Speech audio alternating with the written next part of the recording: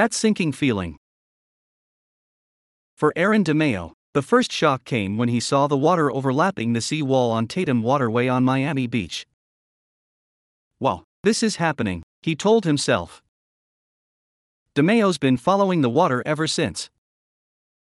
He was once trapped in a cab after crossing the Venetian Bridge to the mainland because floodwaters had closed down North Bayshore Drive. When he finally got to his high-rise building near Margaret Pace Park, water had shut down the elevators. He walked up 15 flights of stairs.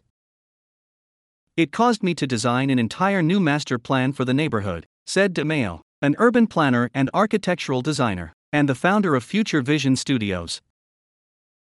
The plan reallocates existing public space for more pedestrian-friendly paths and protected bike lanes, as well as redirecting floodwaters into bioswales. His Connect and Protect Miami plan includes a proposal for a network of living shorelines along the edge of Biscayne Bay to slow storm surge.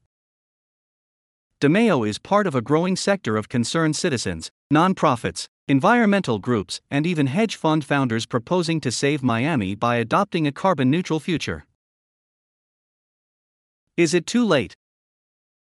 Even as scientific consensus says certain impacts like catastrophic sea level rise are inevitable, Miami-Dade Mayor Daniela Levine Cava doesn't think it's too late to show the world how Miami can curb carbon emissions. "We're always the canary in the coal mine," Levine Cava said, "and we've always risen to the challenge." Before flying to Glasgow, Scotland, in October 2021 to attend the United Nations 26th Annual Climate Change Conference, COP26, she unveiled the Miami-Dade County Climate Action Strategy to reach net zero carbon emissions by 2050. It's the latest attempt to cut carbon dating back to at least 1988. This department-specific plan identifies how to reduce wastewater, optimize energy use in government buildings, and electrify bus fleets. "We are already experiencing an increase in extreme heat, flooding, sea level rise, and stronger hurricanes," the plan states, as it calls for immediate, aggressive action and bold initiatives. "I'm confident we can achieve our goals," Levine Cava said. "First of all, I'm the mayor. I'm committed to making it happen." But she readily admits there needs to be a greater sense of urgency in the community about addressing the root cause of climate change, man-made carbon emissions that have overheated the atmosphere. "We have to up our game on civic engagement," she said. For local governments, reducing carbon is an economic necessity.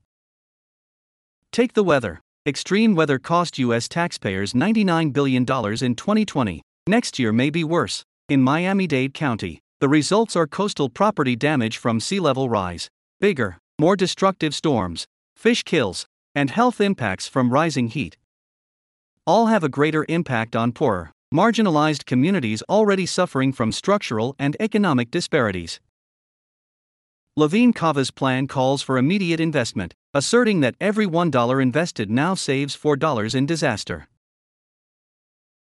Change is coming, slowly. Most of the county's greenhouse gases come from fossil fuels used in transportation, 55%, and building, 41%. With water and waste contributing an additional 4%. According to the county's strategy plan, each of these sectors has specific actions that must be taken to achieve carbon gas reduction. Policies and proposals to reduce emissions include everything from tree planting and electrifying the county fleet of vehicles to converting 50% of non-recycled garbage to energy and reducing water consumption per person by 30%. This year, Miami-Dade County ordered 75 new electric buses, out of a fleet of nearly 800. For now, the bus system relies on old diesel and newer natural gas-powered buses, countywide. The policy is to get to 50% electric vehicles by 2035. The county wants to achieve an 80% reduction of community-wide emissions by 2050, from the baseline year of 2008. The strategy: reduce consumption of diesel fuel, reduce electricity use, incorporate green building practices into design of county facilities, obtain 30% of county-wide energy from solar by 2030. County officials also believe energy savings can be done by simply retuning and retrofitting existing buildings, including residences. Retrofitting 167500 homes could reduce energy costs by 28% by 2030, Simple measures like weatherizing older homes and installing more energy-efficient air conditioners are a start. Funding to subsidize this effort, especially for low-income residents, remains an obstacle. Cutting emissions from Port Miami. Miami International Airport and other transportation hubs also is on the to-do list by reducing aircraft idling and implementing the shore power for berthed cruise ships. Taming the heat monster. Anyone who was sweating over the holidays knows Miami is getting hotter, and not in a good way. We're going to have a heat season campaign on the level of hurricane preparedness, said Jane Gilbert, who previously served as the City of Miami's first Chief Resilience Officer and is now Chief Heat Officer for Miami-Dade County. Cooling stations, like hurricane shelters, are a key component of the campaign. Other ideas include ramping up tree planting and shading bus stops and pedestrian paths. Tree equity is a real thing in Miami, with inland, poorer, denser urban areas lacking the ameliorating effects of shade trees and cooling coastal breezes. After more than a century of development, the county has a 20% tree canopy and aims to increase that to 30%. But finding where to plant trees is getting harder as more land is developed. With larger buildings and more roadways, officials are now looking to purchase more environmentally endangered lands, areas still covered in natural forest, so they may absorb carbon. It's a race for survival, as high heat threatens the health and lives of residents. We don't have time to wait for another generation, Gilbert recently told Matt Hagman, vice president of the Miami-Dade Beacon Council, a public/private agency charged with creating jobs and investment, in a podcast discussing climate change impacts on Miami. It's up to the adults in the room to figure it out. Even if the entire strategic plan is implemented perfectly, Miami can't avoid the climate change impacts set in motion. You have to be honest about the impacts, said Miami-Dade County's Chief Resilience Officer Jim Murley. Anybody who comes to live in South Florida has to know. We have hurricane seasons, we have sea level rise, we have heat.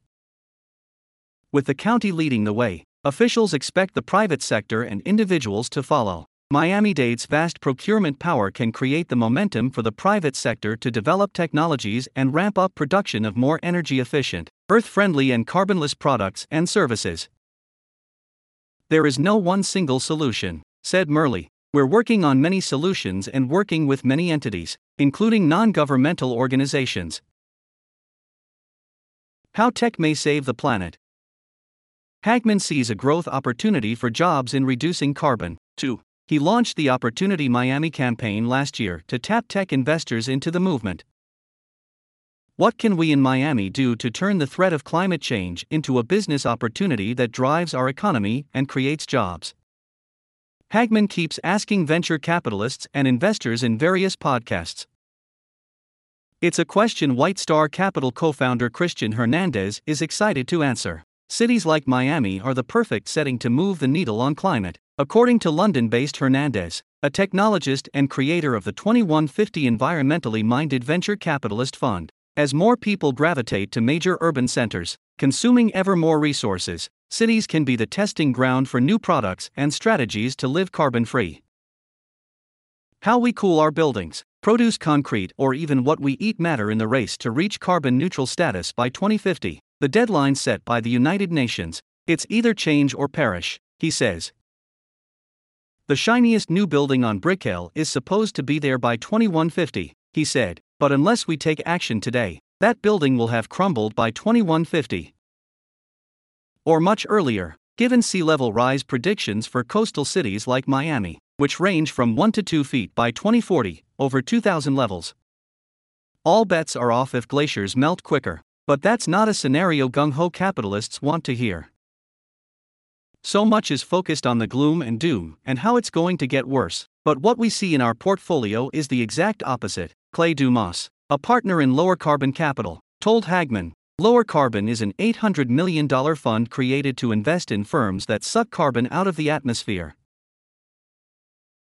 Everyone off the carbon train. Hagman also spoke with Miami-Dade County School Board member Luisa Santos. She wants the school system on 100% clean energy by 2030. Clean energy through on-site solar, green buildings and retuning could save the school system 30% on electricity costs. Santos says she's also doing this to save a future Miami for the children. Here's where we start, Santos said. If we don't start, we don't have a planet. The county's carbon reduction plan mirrors efforts by municipalities statewide. For example, the city of Miami has pledged to achieve carbon neutral status by 2050 through its Miami Forever Carbon Neutral campaign, and Miami Beach has its own plan. The skeptics. The Miami Forever catchphrase exudes confidence in a prosperous future, one aligned with a burgeoning skyline of high-rises along the waterfront or far-flung suburbs in flood-prone areas. Unfortunately, it's also emblematic of the lack of urgency, or even curiosity, about the sustainability or survival of a sinking city. Conservationists and scientists are both dismayed and frustrated by the incongruity. Footprint reduction is not climate action, said Greg Hamra, a self-described climate hawk and longtime climate change activist who has been leading the fight to tax carbon for a decade with the Citizens Climate Lobby. Hamra is not concerned with whether or not the county's action plan is bold enough, because he says we're not even asking the right questions. Bold enough for what? What problem are we solving? The plan addresses what's under the county's purview, but we can't control what's happening around the world, he said. He added that climate change can't be addressed as long as global policies support investments in fossil fuels.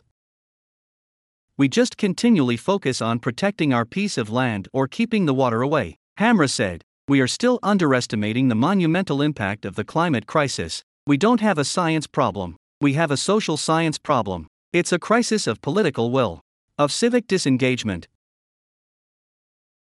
Taking accountability. Levine Cava wants and expects to be held accountable for achieving the climate change goals outlined in the plan. I'm confident Miami-Dade County can achieve our goals, she said. As for the rest of the world, I'm cautiously optimistic. Even as the predictions of catastrophic impacts remain dire, Levine Cava says she came away from Glasgow and the COP13 meeting hopeful the world can reduce greenhouse gases sufficiently to avert an unlivable future for humans and all life on Earth. After seeing the level of intentionality across the world from the private sector, NGOs, indigenous peoples, young people, I'm more optimistic, she said. There's a huge momentum, there's no escape, there is so much energy directed to making it happen.